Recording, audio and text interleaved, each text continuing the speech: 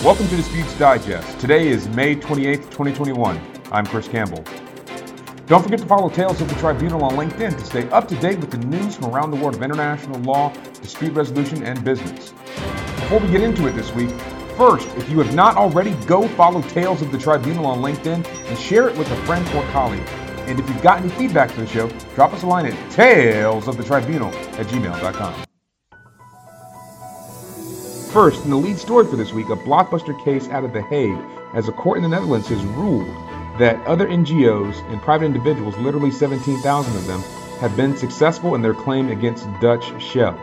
The ruling orders the company and its affiliates that form the Shell Group to limit or cause to be limited the aggregate annual volume of all CO2 emissions into the atmosphere by at least 45% of its net emissions by the end of 2030. This case signals a major landmark as nations of the world try to reconcile how to deal with the Earth's changing climate and atmosphere. Shell issued a statement in response acknowledging the dire need to address climate change, although it was, quote, disappointed with the court's decision. Shell also highlighted the progress that it had made in the fight to protect the environment. Shell is expected to appeal the decision, and at the same time, this decision begs the question how courts around the world will treat companies whose operation impacts the environment. We will link to the decision as well as the statement from Shell in the show notes.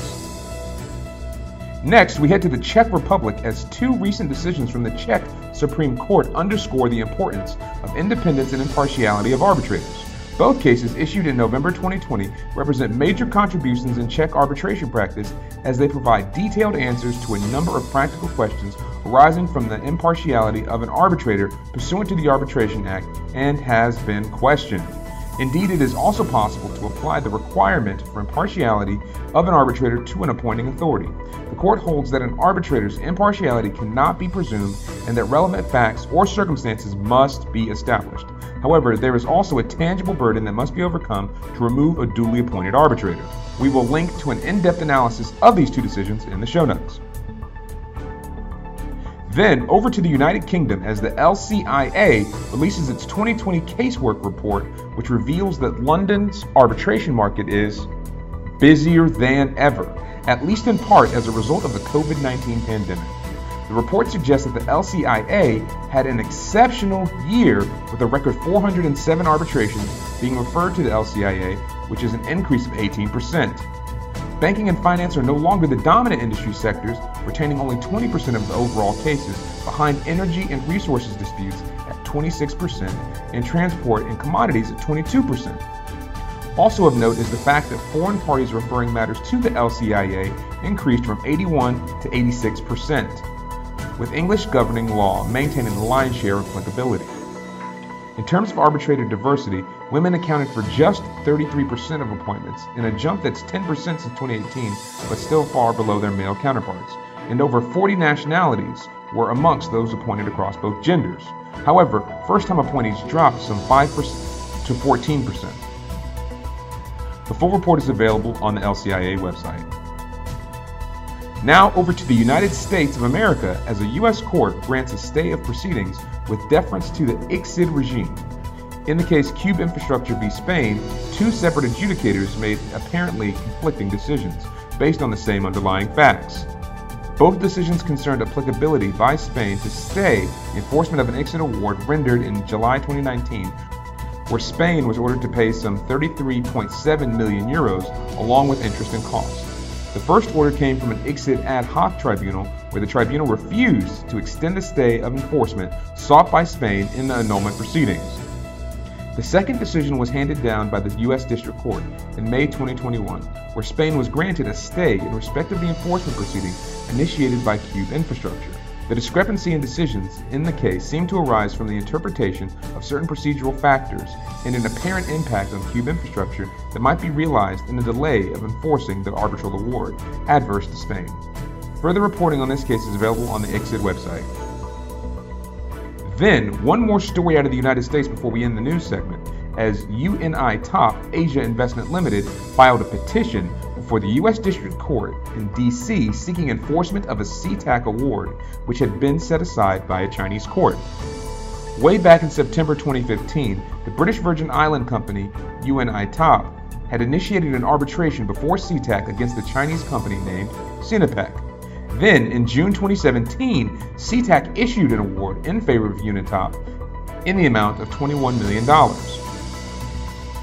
Thereafter, Sinopec applied to the Intermediate People's Court of China to set aside the SeaTac award, which it did on April 27, 2020, on res judicata grounds, finding that the underlying arbitration was a, quote, repeated arbitration, which is prohibited by Article 9 of the Arbitration Law of China, because there had been a previous arbitration in which an award had been rendered, and the parties, the disputed subject, and the claims therein were identical to the underlying arbitration in the instant case. The matter is now on to the court for further consideration to see how the U.S. will treat the award. First up, the Journal for Transnational Dispute Management, TDM, issues a call for paper on topics of international investment arbitration, environmental protections, and climate change issues. Topics can discuss nearly any topic from across the world of climate change and law. Proposals are due on July 31st and full papers are due on December 31st, 2021. The postings are available in full on the TDM website. Next up, global law firm Herbert Smith Freehills is seeking a legal review attorney to join its disputes team in New York. Next, multinational firm Michon de Rea, LLP, seeks an associate to join its fraud litigation team based in London. After that, Wilmer Hale is seeking an intellectual property associate or senior associate to join its Palo Alto, California offices. Finally, for this week, the law firm Loyens & Loeff seek a litigation and arbitration associate to join its Brussels-based office. Next, on to events. Starting this week in events, there are two occasions from the ICC that you'll want to put on your calendar. First, on June 1st, the ICC Young Arbitrators Forum hosts a webinar titled, Do All Roads Lead to Arbitration? The organizers invite attendees to join them for a conversation-style event on how to leverage diverse profiles to explore the many roads available to break into international arbitration. The event is intended for young practitioners to discover the arbitration journey and to hear about the bumps in the road as well as the successes they have encountered along the way.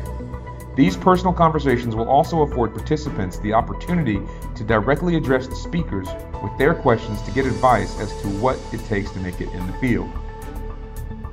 Then, just after the previous event, starting on June 1st and extending to June 4th, is the 5th annual ICC Africa Conference on International Arbitration.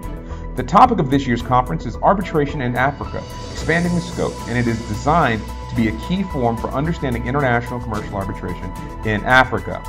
This conference provides valuable knowledge in the region and is becoming an essential gathering for the African arbitration community that includes top-class speakers, topical discussions, and relevant news, as well as an excellent opportunity to network. Then, from June 3rd to June 5th, the Foundation for International Arbitration Advocacy, FIAA, hosts a workshop titled Questioning of Fact Witnesses in International Arbitration. A link is available for this event in the show notes. Finally, for events, looking ahead to June 18th is an event titled Interactions Between Special Economic Zones, or SEZs, Investment and Trade. The webinar is organized with the intention of exploring the different types of economic zones and the complex legal regimes they operate with. That's it for the news, events, and opportunities for this week, and we've just one more thing to address before we get out of here. Just over 1 year ago, on May 26, 2021, the world watched in horror as a U.S. police officer pressed his knee into the neck of an unarmed U.S. citizen for over 9 minutes. A cry or demand for racial and social justice that we must continue to echo, lest it be drowned out by fear and hate.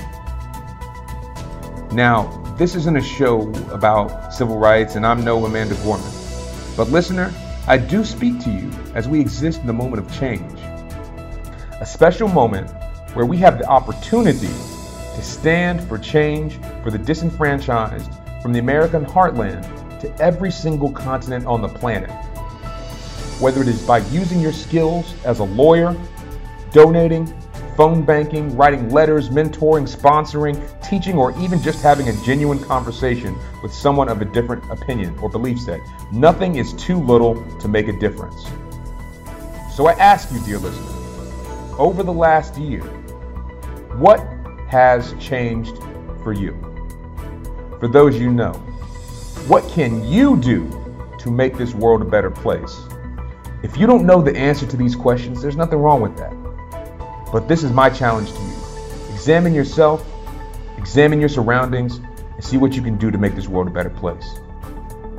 Rest in power, George Floyd, and Black Lives Matter. That's all for this week. No Tales of the Tribunal next week, but we'll see you here next Friday. Peace.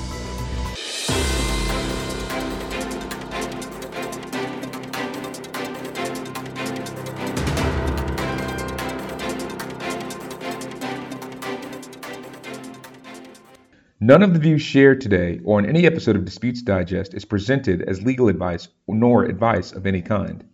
No compensation was provided to any organization or party for their inclusion on the show, nor do any of the statements made represent any particular organization, legal position, or viewpoint. All interviewees or organizations included appear on an arm's length basis, and their appearance should not be construed as any bias or preferred affiliation with the host or host's employer. All rights reserved.